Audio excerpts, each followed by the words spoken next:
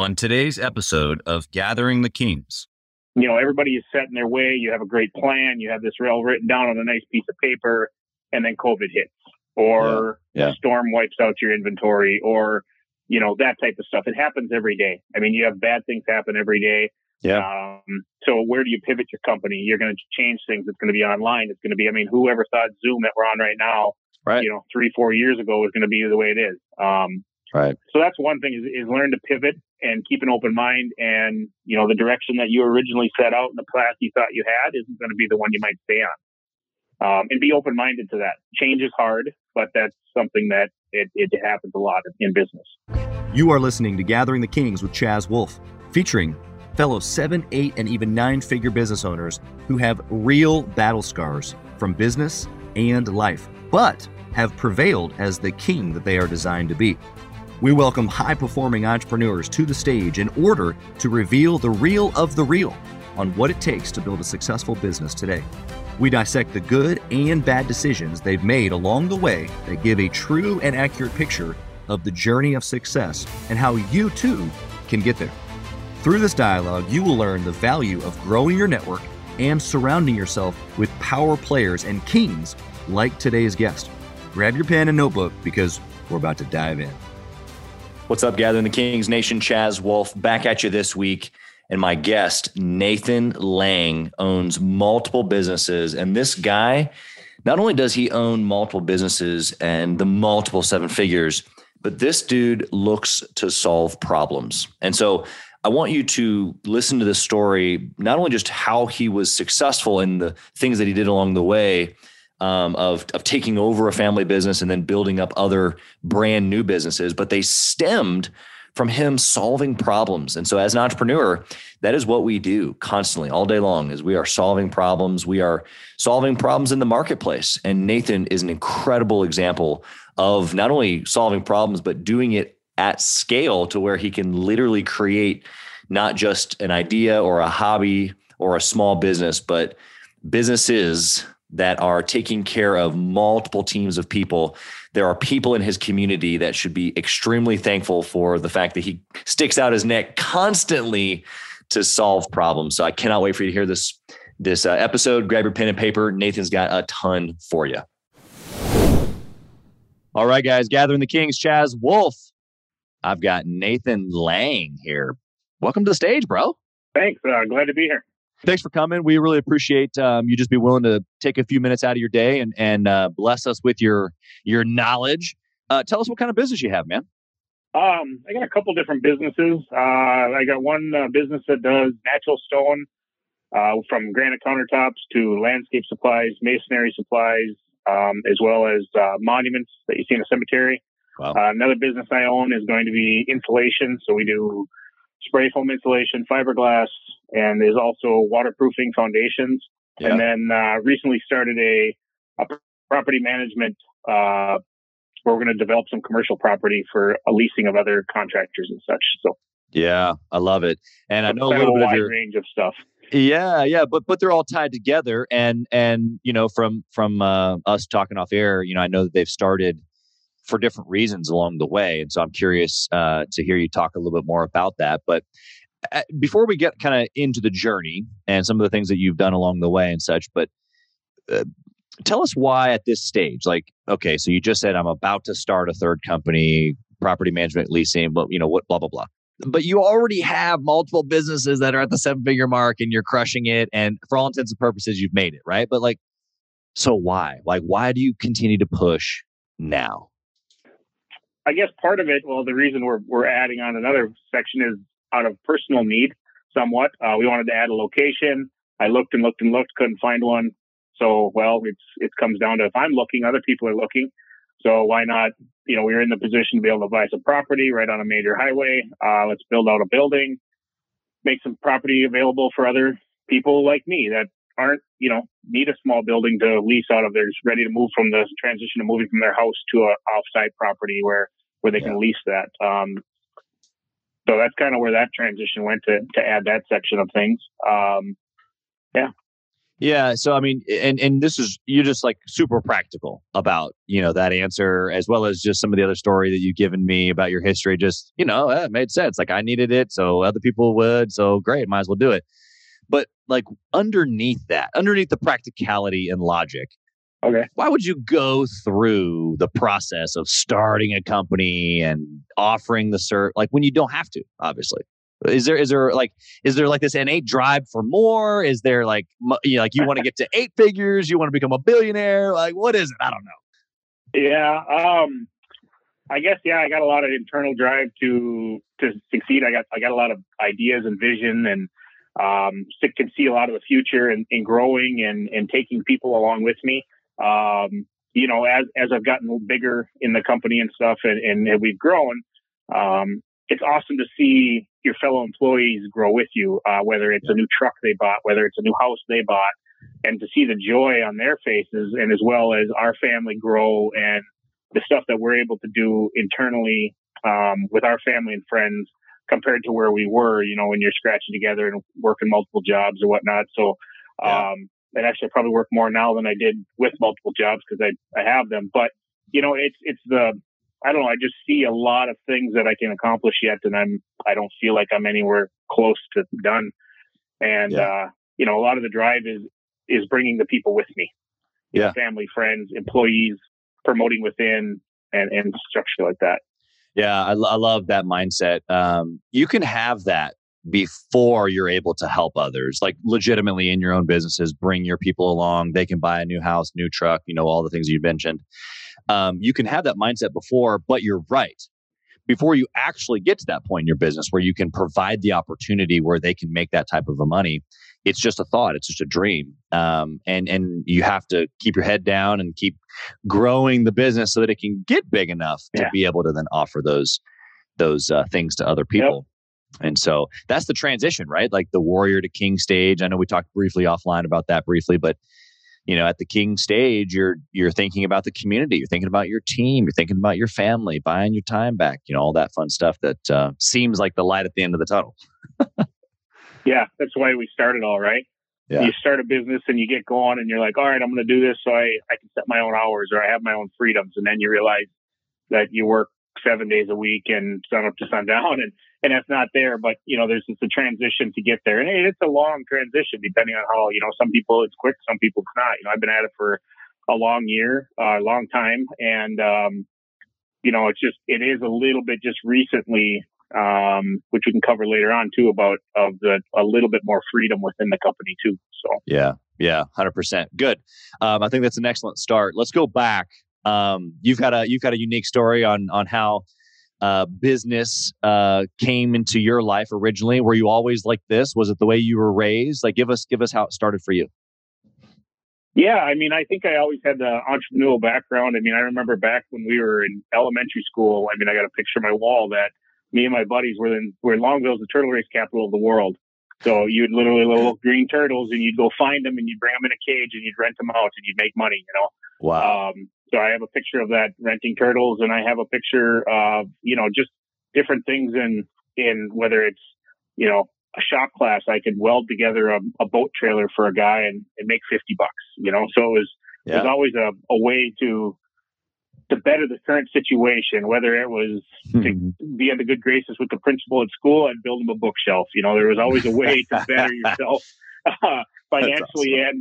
and other ways. So, I guess it's kind of how I've always looked at everything, and I go to a project or I go to an event and I'm the guy that sits back and looks at like, man, who built all this and what did they charge and how does it work? I'm looking around at the structure and my wife's like, what are you doing? I'm like, I'm just looking at all the scaffolding set up or whatever it may be and the trucks it took to get here. And that's my mind works like that. I always look at the background stuff and say, somebody did this and how'd they do it? And, that's kind of how I was built. And growing up, my dad, our granite company, we just recently purchased that. The end of this month will be 1 year. Wow. But I grew up in it. My parents started it, 37 years ago, I believe. And so I worked alongside my parents their whole way. Very hardworking. Kind of went out there. I remember every day after dinner we'd go out and have to work in the shop to get a project done. So, growing up in that atmosphere and just kind of led me on to other things. I would see things in the business that we were hiring a subcontractor for, and I'm like, well, I could be that subcontractor nights and weekends. If the company can hire me to do that project, then I can make more money. And then, I just kind of keep diving off into left and right there. And so, it's interesting that you had the opportunities to be able to even do that, let alone know or have the skill set to then fulfill those requests. Would you, knowing how you were raised, let's just say that, would you change anything about that to be able to better prepare you for business now? Or are you doing anything different with your own family, like to prepare them any different?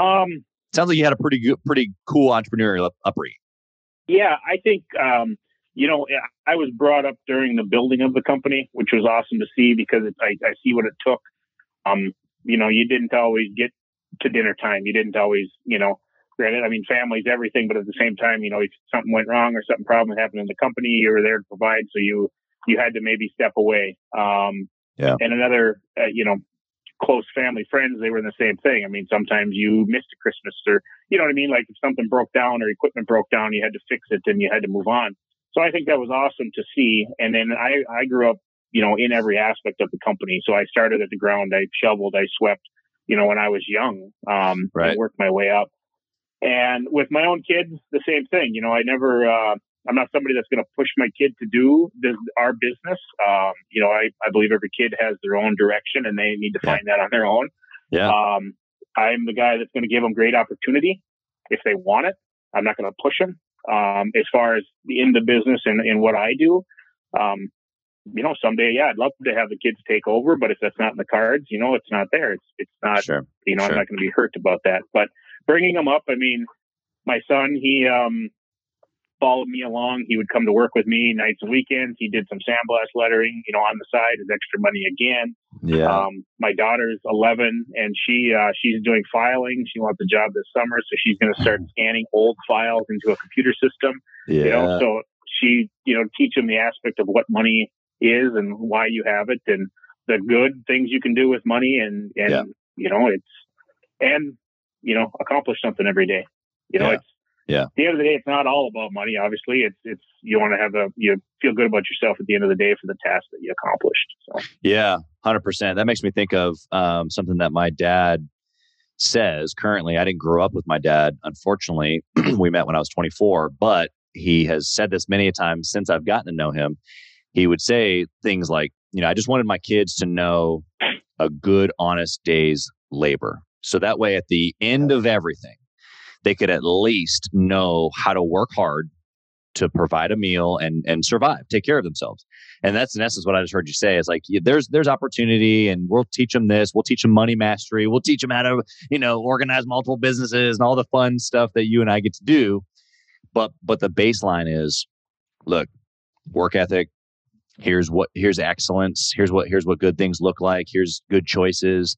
That's what I'm hearing you say from like a father's perspective. At least those are my dad ears perking up. Am I catching what you're saying there? Yeah. I mean, at the end of the day, that's the nuts and bolts of it. I mean, through the whole journey of everything, I mean, you need a hard work ethic. I mean, you can't slough off and, do a 9 to 2 and think you're going to get further along. Don't tell me you're not going to have a bad life, but you're not going, if you want to be the overachiever and you want to go further, it takes that extra work. It takes that above and beyond attitude. And then a hard day's work is what it is. Anywhere you do in life, I mean, if you put a hard, honest day's work and work hard and feel good about that at the end of the day, you're going to succeed. Yeah. Sometimes it takes a little longer, but it is there. Yeah. Yeah. The time frame is everything. So we'll get into some of that, but let's talk about a bad decision that you've made. Now, granted, I want to hear maybe 2 answers from you. I'm gonna ask double work of you today as my guest. But you bought into a family business, and was it already 7 figures when you bought it, or not? It was, yes. It was. Okay, so you have the perspective of. So the company was. Go ahead. Sorry. Yep, the company was a 7-figure company, and we were really based in countertops. Let's say the granite countertop industry. Yeah. And in 2008 hit, I mean, our company dropped by 80, 90%. I mean, it went way down.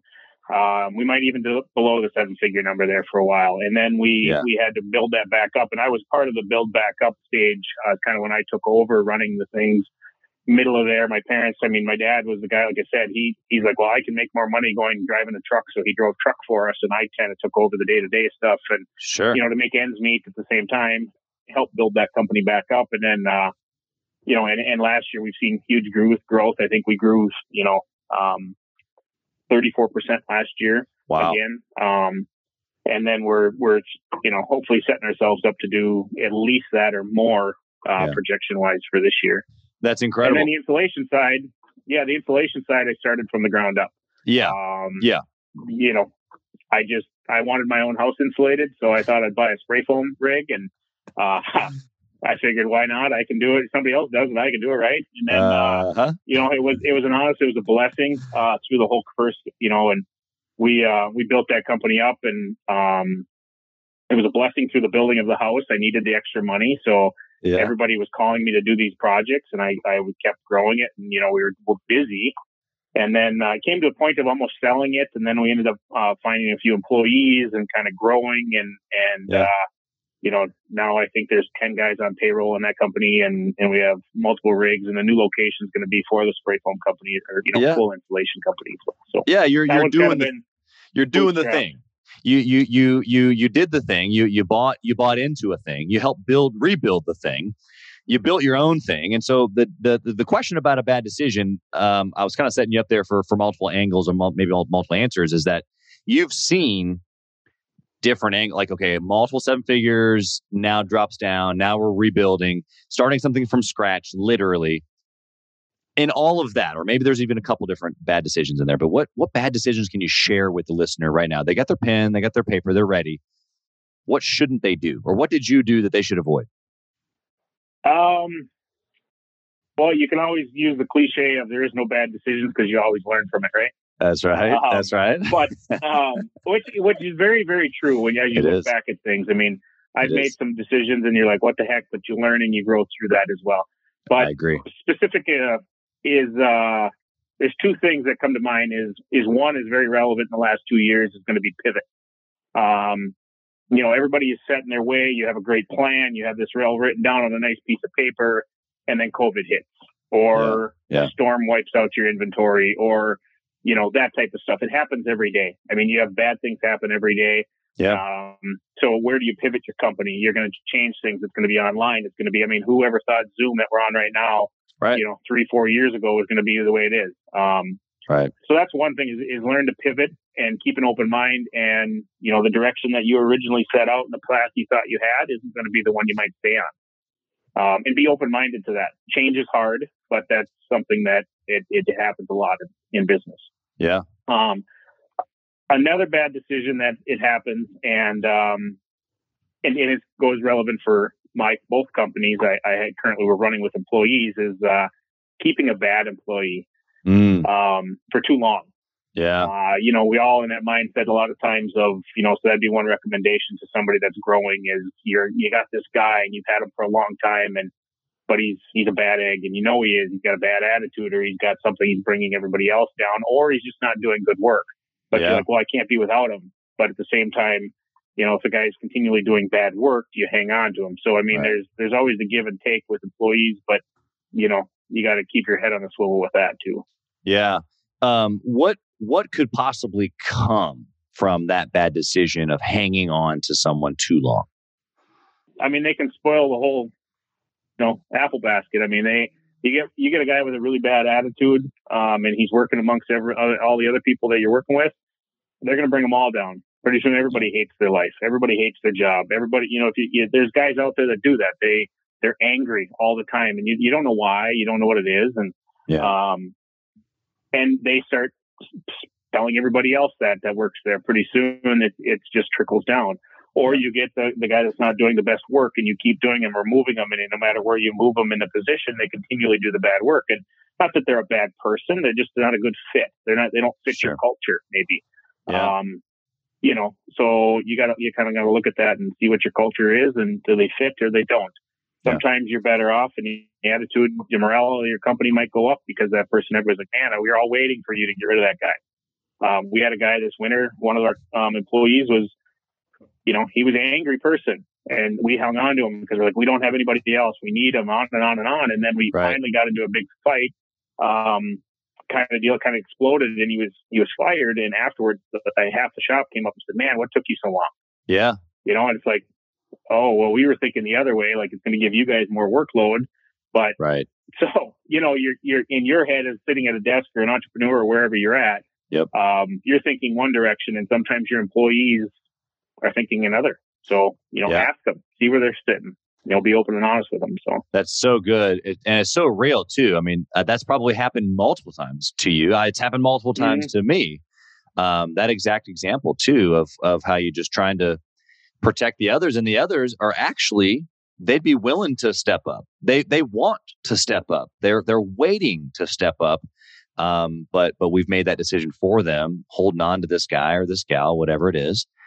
And that's usually my response as well. Is like, wow, I didn't expect, even though we're both, seemingly good guys, seemingly good entrepreneurs, good bosses, if you will, good people to work for, why wouldn't they want to step up? It's like, well, sometimes we just kind of oversee those things, but that's so good. Yeah. So what you're saying, the cap here, the point is, don't hang on to the guy, just move on. Because you're probably going to have your other people step up anyway, or you'll get creative and figure it out. Yeah. A lot of times that the work they were doing wasn't up to par, it wasn't up to your standards anyways, and you're having to fix them. Yeah. Or they were just a bad attitude and brought everybody down, and everybody's workload, everybody's work went downhill with it. So yeah, 100%. Good. Okay, let's flip the coin here and let's talk about a good decision that you've made, whether it be with the building of the rebrand or the rebuilding, or in the new business, and maybe both. I mean, the best decision I made is marrying my wife, of course. Now she's not going to be listening. Give us the real. I'm just kidding. That's probably what I would have said. She might listen later, though. So no, I mean, good decisions. Another one is that's fun. Is right back to the employees. I mean, promote the good ones. Bring them along for the ride. Bring them. Promote them. Get them to help you out. Ask their feedback. As everybody grows and we take on more, I get asked a lot of times when I'm at these different groups and stuff. There's, people that are, let's say they are smaller businesses, like, so how do you do everything? And I'm like, well, I don't do everything. Yeah. I can't. I mean, I have good people, and I believe that we're setting it all up in order to, let them help achieve. They're going to make mistakes too. I'm there for guidance, and you can't come down on them for that. I mean, they are living and learning the same you are. They're not going to make the same decision you do. Hopefully you can guide them and help them, but you're going to have to step away. You're going to have to run to here and go here, or do that. And somebody's going to have to be there to make that decision. So a good decision is also the employee side is promoting, or, hiring somebody to take the position that you think, that you're in, or that you're not very good at. Yeah. Everybody in this role has to decide what they're good and what they're not at. Some owners, I know many owners of businesses, they don't even sit down in an office. They literally are in the field working every day, and they hire people to do everything else because they're like, that's not what I'm good at. Yeah.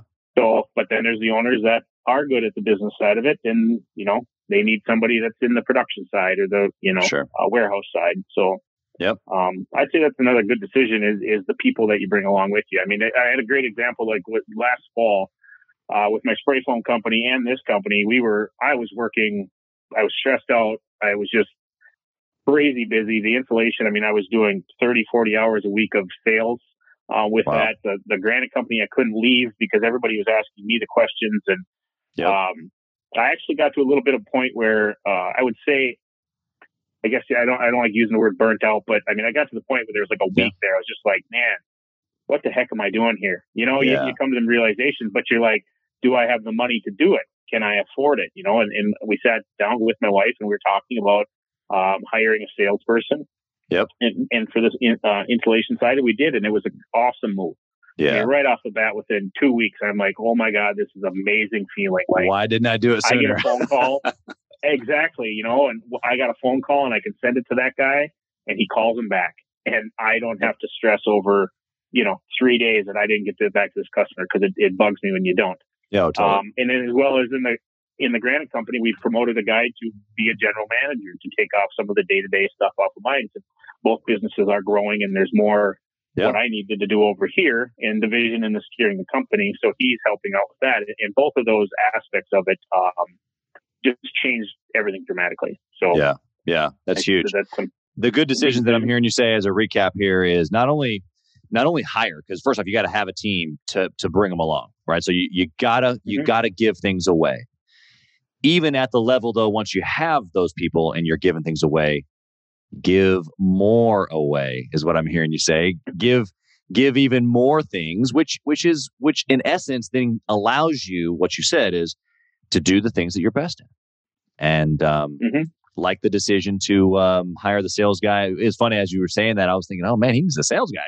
And then boom, 30 seconds later, you're like, I hired a sales guy. My life changed. I'm like, yes, that's incredible. Because listen, the guy who's listening right now, the gal who's listening, what you're thinking is, oh, I can't afford it, or oh, I'm scared, I'm terrified to bring on someone else. Now I'm responsible for them too, and if I keep it small, then I don't need to worry about it, and I'll take the customers, I'll take the phone calls, I'll do the job, or I'll handle the client fulfillment. But I'm telling you right now that there are other people, and to the point here that Nathan's making is that they're probably even more qualified than you to do whatever that task is. So. Yeah, I mean, it is. It's there's people out there that are great salespeople. It's hard to find in the different industries we're involved with, but you're not going to hire an expert most of the time. Right. But you can train them, you can coach them, you can help them along the way. And a lot of times the same thing. And that's one recommendation is, obviously I don't know it all. I learn as I go here, and a lot of this stuff is tried and true coming from my failures here too. I know for a fact last fall I was crippling the insulation company because I couldn't get back to people. I was losing jobs left and right because I couldn't do it. And that's when that one week, I just had to come to the realization, like, I can't do all of this. And at the time, like, the company's growing, so we're investing all our money back into it, with the new location and buildings and people and rigs and all of this stuff and inventory. As we're growing, I need more inventory. So all my money is tied back up into the company. But I'm like, can I afford to do this or can I not? And I'm like, like the conversation with my wife and I was, well, I wasn't paying myself very much. And I'm like, well, I just pay nothing, I guess, and just we'll get this going. And you look at the bigger picture. Sometimes you have to take a step back to move forward. Yeah. So, and that's kind of what I had to do personally, 100%. Challenge, I guess. And the deals, just one fact alone that guy will close deals that you would not have even gotten, will pay for himself. Mm-hmm. Period. Yep. So when you run the numbers on it, it always makes sense, but it doesn't take away from the emotional of like, oh, I'm scared, or do we have the money, or is that the right move? And I know that the guys and gals listening right now are thinking these same things. And so for you to be able to share these things, that even at your level, it makes perfect sense that we know what the right thing to do is, but sometimes in that moment, it's still, we just got to grind out that type of decision. So let me ask you this: when it comes to decisions, I'm just huge on decisions, and obviously, like you said, the cliche piece is that we don't make bad decisions. We have things that we go through that we learn from. Do you have a process or a discipline of any kind? You said you chatted with your wife. Do you have a process that you follow when you try to make big decisions, or just any decisions? I would say, I probably just go with my gut majority of the time. Now, as we've gotten a little bit bigger, I do have a team of people that I bounce ideas off, and I get, their feelings, and I get like that. I mean, when I was growing through the business, I'm just like, well, I need this, so I go there. And now I'm going here, I go there. I'm all over the boards, and that's just how it worked. And it worked. But as you get bigger and you're affecting more people's lives, and the risk is a little higher, I do value everybody's opinion more. Ultimately, a lot of times I can see the end. I just need to know how to get there. So I would say I almost work backwards. Like, I know we're backed up in this. How do we make that go away? Okay, we need to do this. We need to buy a machine. We need to reorganize this. How, what's the steps to get to the end? You need to have a destination if you know you're going to go. Yeah. And that destination is going to always change, but you don't get in your car and say, hey, let's go to dinner. And you have no idea, you turn right or left. Right. So if you want to go to this certain restaurant, what road do I take to get there? Right. And that's, similar thing. And so I guess that's kind of how I make the decisions. And, I always look at the ROI and what's it going to take and how many years is, the payback on big purchases or new locations. And and some of it is I would say most entrepreneurs are probably a little bit of a gambling kind of guy. I mean, they're gambling, some people don't. And I would say back to with my wife, she's not at all. She's not a risk taker. And I would probably say I am a big risk taker. I mean, I will probably I would risk most of everything to achieve what I want. So it's kind of you good, and me both. To bring it back down a little bit. And so, so that part of it. And so I guess that's kind of it. You've got to find the end goal and what's it going to take and work backwards and simply write it on a piece of paper. I found more effective in the last 2 months is write it down. Yeah. It's always up in my head and it's always going, but write it down. This is what we want to accomplish and just start making notes and growing from that. And the more you grow with the journey and the more people you meet and the more experiences you have, a decision you made when you were, let's say, just starting out nowadays, like whether you need a tool or a saw or whatever, like, man, I don't know if I want to go spend $1,000. I mean, that still crosses the mind sometimes, but now it's not that. Now they're bigger decisions, but it's ultimately the same thing. Like you want to achieve, whether it's financial freedom or freedom of your time or whatever may be the goal. And, how do I get there? Yeah. Yeah. I love the description that you've given, which is first the identification of where you're going. I think that's huge. And so as I kind of recap all this for the listener, you have to identify first what you want and maybe even why you want it, right? Like, okay, so like you said, maybe it's financial freedom, maybe it's more revenue, maybe it's more money, maybe it's a bigger team. Like, why? Where are we going and why? And to your dinner example, it's like, well, we're going to go to dinner at Eddie V's here in KC. And it's because they've got some amazing steak. Known for seafood, but man, bro, that steak. The point is that we know. And so then that then fuels all of my decisions along the way. The turns, the amount of gas I'm going to need, maybe the type of dress that we wear, like all of those things. And so I think that what Nathan has given to you is probably a clearer roadmap than he even realizes, which is if you can identify what you want and then potentially even why, literally as it comes across your desk, then all you have to do is compare whatever it is that you're deciding on to what you want. Does it help you get it? Great. Do it. Don't hesitate. Make the decision. Do it. Whether it costs money, whether it's time, whether it's scary, whether you want to hesitate, it doesn't matter. If it helps you get what you want, boom, you make the decision. You do it. If it doesn't help you get what you've already identified you want, you don't do it. Why are you doing it? You run the other way as fast as possible. Not because it's a bad thing, whatever it might be, but it's not going to help you get what you have already identified what you want. I love what you said. Write it down too. That's an old hack that you can get from many books. Something that I've done myself for many, many years. You write it down, and I'll tell you what, Nathan's right. That stuff starts like popping up. Like, wow, that happened. I wrote that down years ago. Holy moly! Right. The vision thing of it. It's a big thing.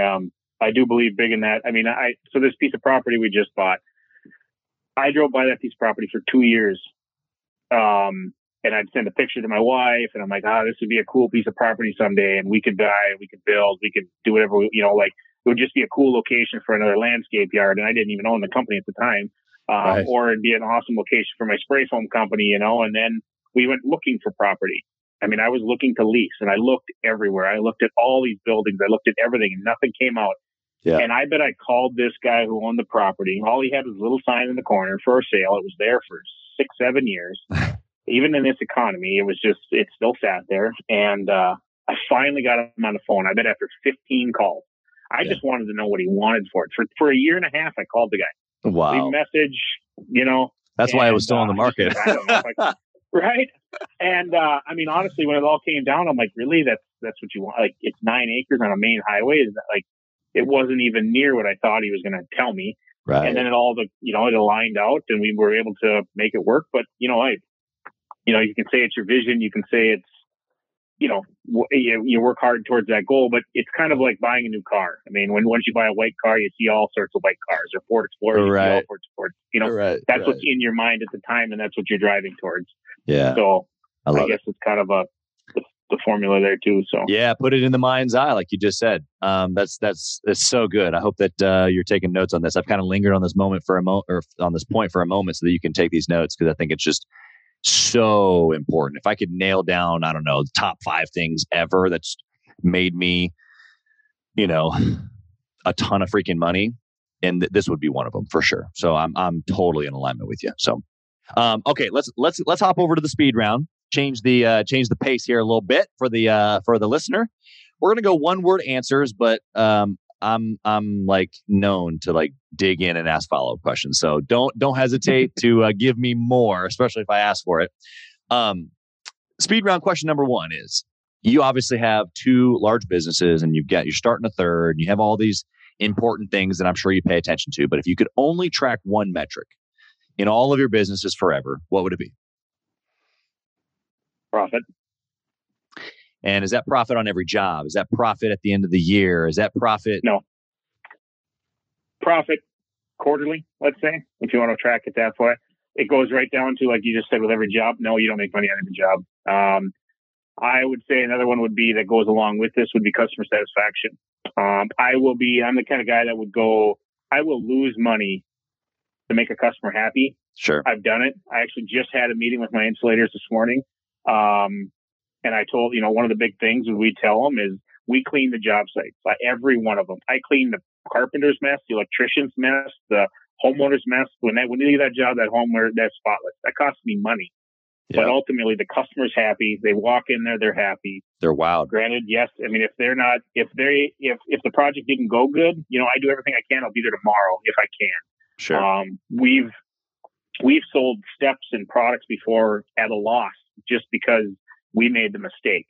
You can't make a habit of that, but in the big picture of things, the customer satisfaction and happiness, and helping them, reach their goal, your customer's goal, is more important. In that, instead of watching dollars and cents on every single job, you got to watch your profit. Profit's not a bad word. People like to, people will be like, oh my God, you're making so much money on this and that. Well, in turn, most businesses, you're not. I mean, the profit margins are low, and yes, you're making a living, you're making money, and most companies put it back in, but the profit has to be there. Yeah. And even like last year with all these price increases and supply chains and all of this, you have to watch it hard. Yep. We raised our prices, I think, 4 to 5 times last year, because all of the different market shifts and what we had to do, and we had to buy product at a higher price in order to get it. Right. We had it, so you got to keep track of that, because if you don't have it, you're gonna fail. Yeah, you'll go the opposite direction and fast. Person. Yeah. Yep. So what he said there, just to make sure that you're paying along here, paying attention, is you got to make money. But I loved how intimately he linked customer satisfaction with profit, because if you have happy customers, it doesn't mean that you go looking for ways to lose money to make your people happy. But if they're happy, you're making money, most likely. Mm-hmm. And then they're going to tell their friend they're happy. Yeah. So that it just trickles down onto all of that. I mean, it's customer satisfaction. It's got to be one of your main things. One of your main goals in businesses is to achieve what the customer's, trying to achieve. Help them achieve their goal. Help them achieve their dream of what you're looking for. Another thing I always tell all my guys here, I'm like, we're not just doing a granite countertop. I mean, we're building a granite countertop for our customer that saved their whole life, and all she wanted was a nice kitchen. Okay, this could be a second home in our area. That this is a cabin, and they've dreamt their whole life that they want a cabin on the lake, and they finally have it, and we get to help them put steps to the lake. This was their dream. They've had their vision for years. Yep. We help them with that, and on the insulation companies, the same thing. I mean, it's kind of, you can say whatever you want, but I was telling the guys, like, we're insulating their house for multiple reasons, but that one bedroom upstairs in the corner, that's going to be their baby's room. Yeah. Do you want it drafty and cold and moldy because you got condensation issues, or do you want to say, when you're all said and done at the end of the day, that you help that whole customer achieve a very well balanced, healthy home, so that you can continue on and be happy and hold your head high about that, and have the customer be happy for the next 30 to 50 years until somebody else remodels it. Yeah. Yeah. So big. Yeah. Giving even your crew a reason to press in. All that's so good. I mean, we could do a whole show just on that. Even if we just had just that one piece, you would have provided already so much value. But nevertheless, the next question is this: what book would you recommend that a six-figure owner read that wants to get to the seven-figure mark? I have two. Perfect. Double. Profit First. Yes, Profit First goes ties with my profit. Yep. It's a very good book on how to basically spend within your means. It's kind of funny. I mean, it goes, not to go into deep with it, but it basically, I mean, if you have $5, you'll figure out how to spend $5. If you have 100, you spend the 100. But if you have 50 and that's all you have, you're going to only spend the 50. So it's a very good way to structure that. Otherwise, I do believe it's easy to look at your bank account and say, wow, I got some money, I'm going to go buy this or buy that, and this kind of helps you structure that. And I think that's a good book. Yep. And another one's an old one, is the Think and Grow Rich. It goes back to your vision of what you're going to, basically it's in the wording, Think and Grow Rich. It's your vision of where you're going to go and what you're going to accomplish. Yep.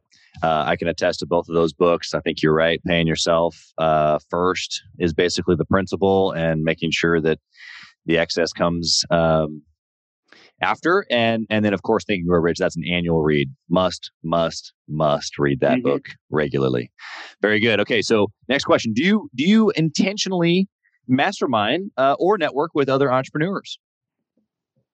Yes. Probably the more so in the last 2 years, I've seen the value of this versus in prior years.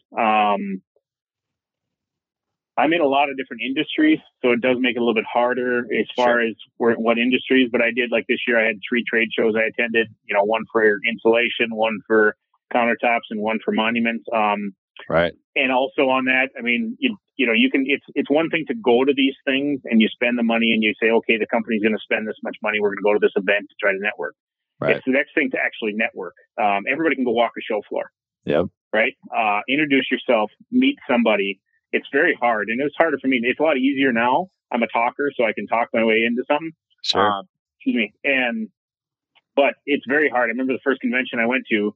I mean, when we're all sitting there, we walked the convention floor, went back to our hotel, and that was it. Like, we sat there, and then we went to dinner with no one. And then I'm like, this isn't, then I'm like, no, I'm going to this cocktail hour, and I'm going to have a beer with these guys, and I'm going to meet some people, And now, I mean, that's just on the one industry. Now I sit on the board for the monument industry, and I'm a VP on the board. It's all volunteer for our organization. And, I mean, it's just an awesome, and now you're in your higher level networking, Yep. And all of that, the conventions, the any networking, whether it comes down to your local chamber, if you don't have any money, or if you're just starting out, your local chamber, your local events, every town has an event of some sort. Start going to them all. Yep. Another one is actually I'm the chief of the local fire department as well. Wow. And I mean, you get some great opportunity to network with your fellow firemen that are all in the industry. Granted, I know them all, but now we see each other twice a month. So, but all of that stuff is all networking. It doesn't necessarily like the set structure or mastermind or something like that, but it's all the networking part of it. But then I also do, like I said, in the last 2 years, I've done more of the mastermind stuff. I have joined a few different groups, kind of like the one that you host, where, if you want to level up, I do believe you need that. There's other people that have been through all of this, whether you're a 6-figure, 7-figure, 8-figure, 9-figure, wherever you're going to go in life. Yeah. If you're somebody who wants, I'm starting out and I'm a 5-figure and want to go to 6, we'll start talking to 6-figure and figure out how to do it. We'll start talking to 7-figure owners and how did they do it? What are where are you buying your product? What are you doing? How are you handling employees? Where are you finding them? Right. These are all things that everybody will talk about. And the cliche of they're a competitor, even like, the more I've learned, the competitors out there, you always have a competitor, but I just went to a convention and sat with one of my biggest competitors, and we sat there over beers and bullshitted and talked about all sorts of stuff. Yep. And they're not really competitors. Everybody's there in the industry that wants to see everybody succeed. Yeah. You always have your secrets that you're like, man, I don't like that guy. But at the end of the day, we all, everybody wants to succeed. So, and, it just depends on the level you're at, I guess. To start with, it's the local groups, smaller stuff. And then, but the faster you want to grow, you need to talk to the higher level people. Yeah. I mean, I've learned a ton in a few masterminds and phone calls and stuff like that, Totally. it catapults you to the next level faster than you could get there on your own. Oh, 100%. And to your point, most people, at least clients of mine, one decision instantly makes the whole thing, quote unquote, worth it, right? One connection, one, I didn't do that. And instead I did this because I met so-and-so or whatever. It can, you don't know what you don't know, and you don't know who you don't know. So, I love how you said that, because me being an introvert, I'm the same way as you described going to your first conference there, man. Like getting out and like purposely talking, like that's a choice. That's a choice, especially for someone like me who's an introvert by nature. And it's just like, man, I need to shake hands, and it's not easy, and I have to choose to do it. But the value that's come not only to my businesses, but to me personally, I have grown as an individual because of hands that I've shaken. Guys like you, like that's how we met. I reached out. I can't remember if it was you reached out to me or I reached out to you, but we reached out. Yeah. That's how high performers connect. Is you reach out, you don't care what other people think, and you just meet people. That's just how things happen. And it's crazy. You meet, like I said, I sit on that board. We meet quarterly, and I see them more than my family half the time. You know, my extended family, and I mean, they're good friends. You can pick up the phone. Hey, what are you doing? You're sending goofy texts between people. It's more of a friendship, and it grows. And the business side is the easy side at that point. Yep, exactly. I love that perspective. Okay, last question. And sometimes it's the heaviest. I leave it to the end. If you lost it all, what would you do, Nathan? What would you do? I'd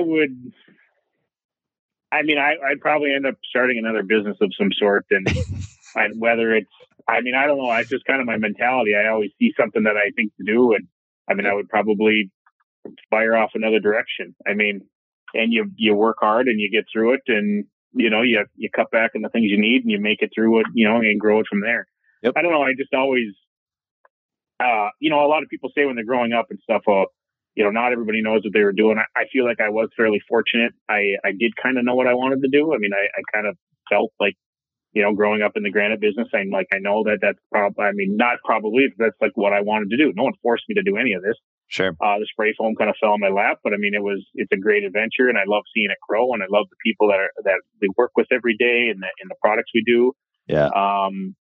So I would probably end up starting another business, and some people say my businesses are all over the place too, but they're actually kind of linear. There is kind of a ladder effect with them all. We go from waterproofing somebody's foundation, to insulating their home, to now we can do their granite countertops, we can do their landscape supplies, their masonry supplies, and then, if you want to get darker, it's the monument side. But, so there's kind of a linear progression there. Are you saying you have them covered from the beginning to the end?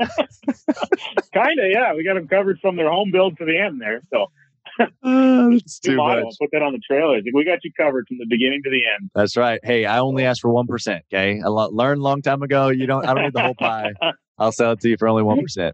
Right, Nathan, dude, this has been incredible. Your story, I love the perspective of buying into a family business, a big family business, and then having to rebuild it. Obviously, there's family dynamics that I'm sure that went into that.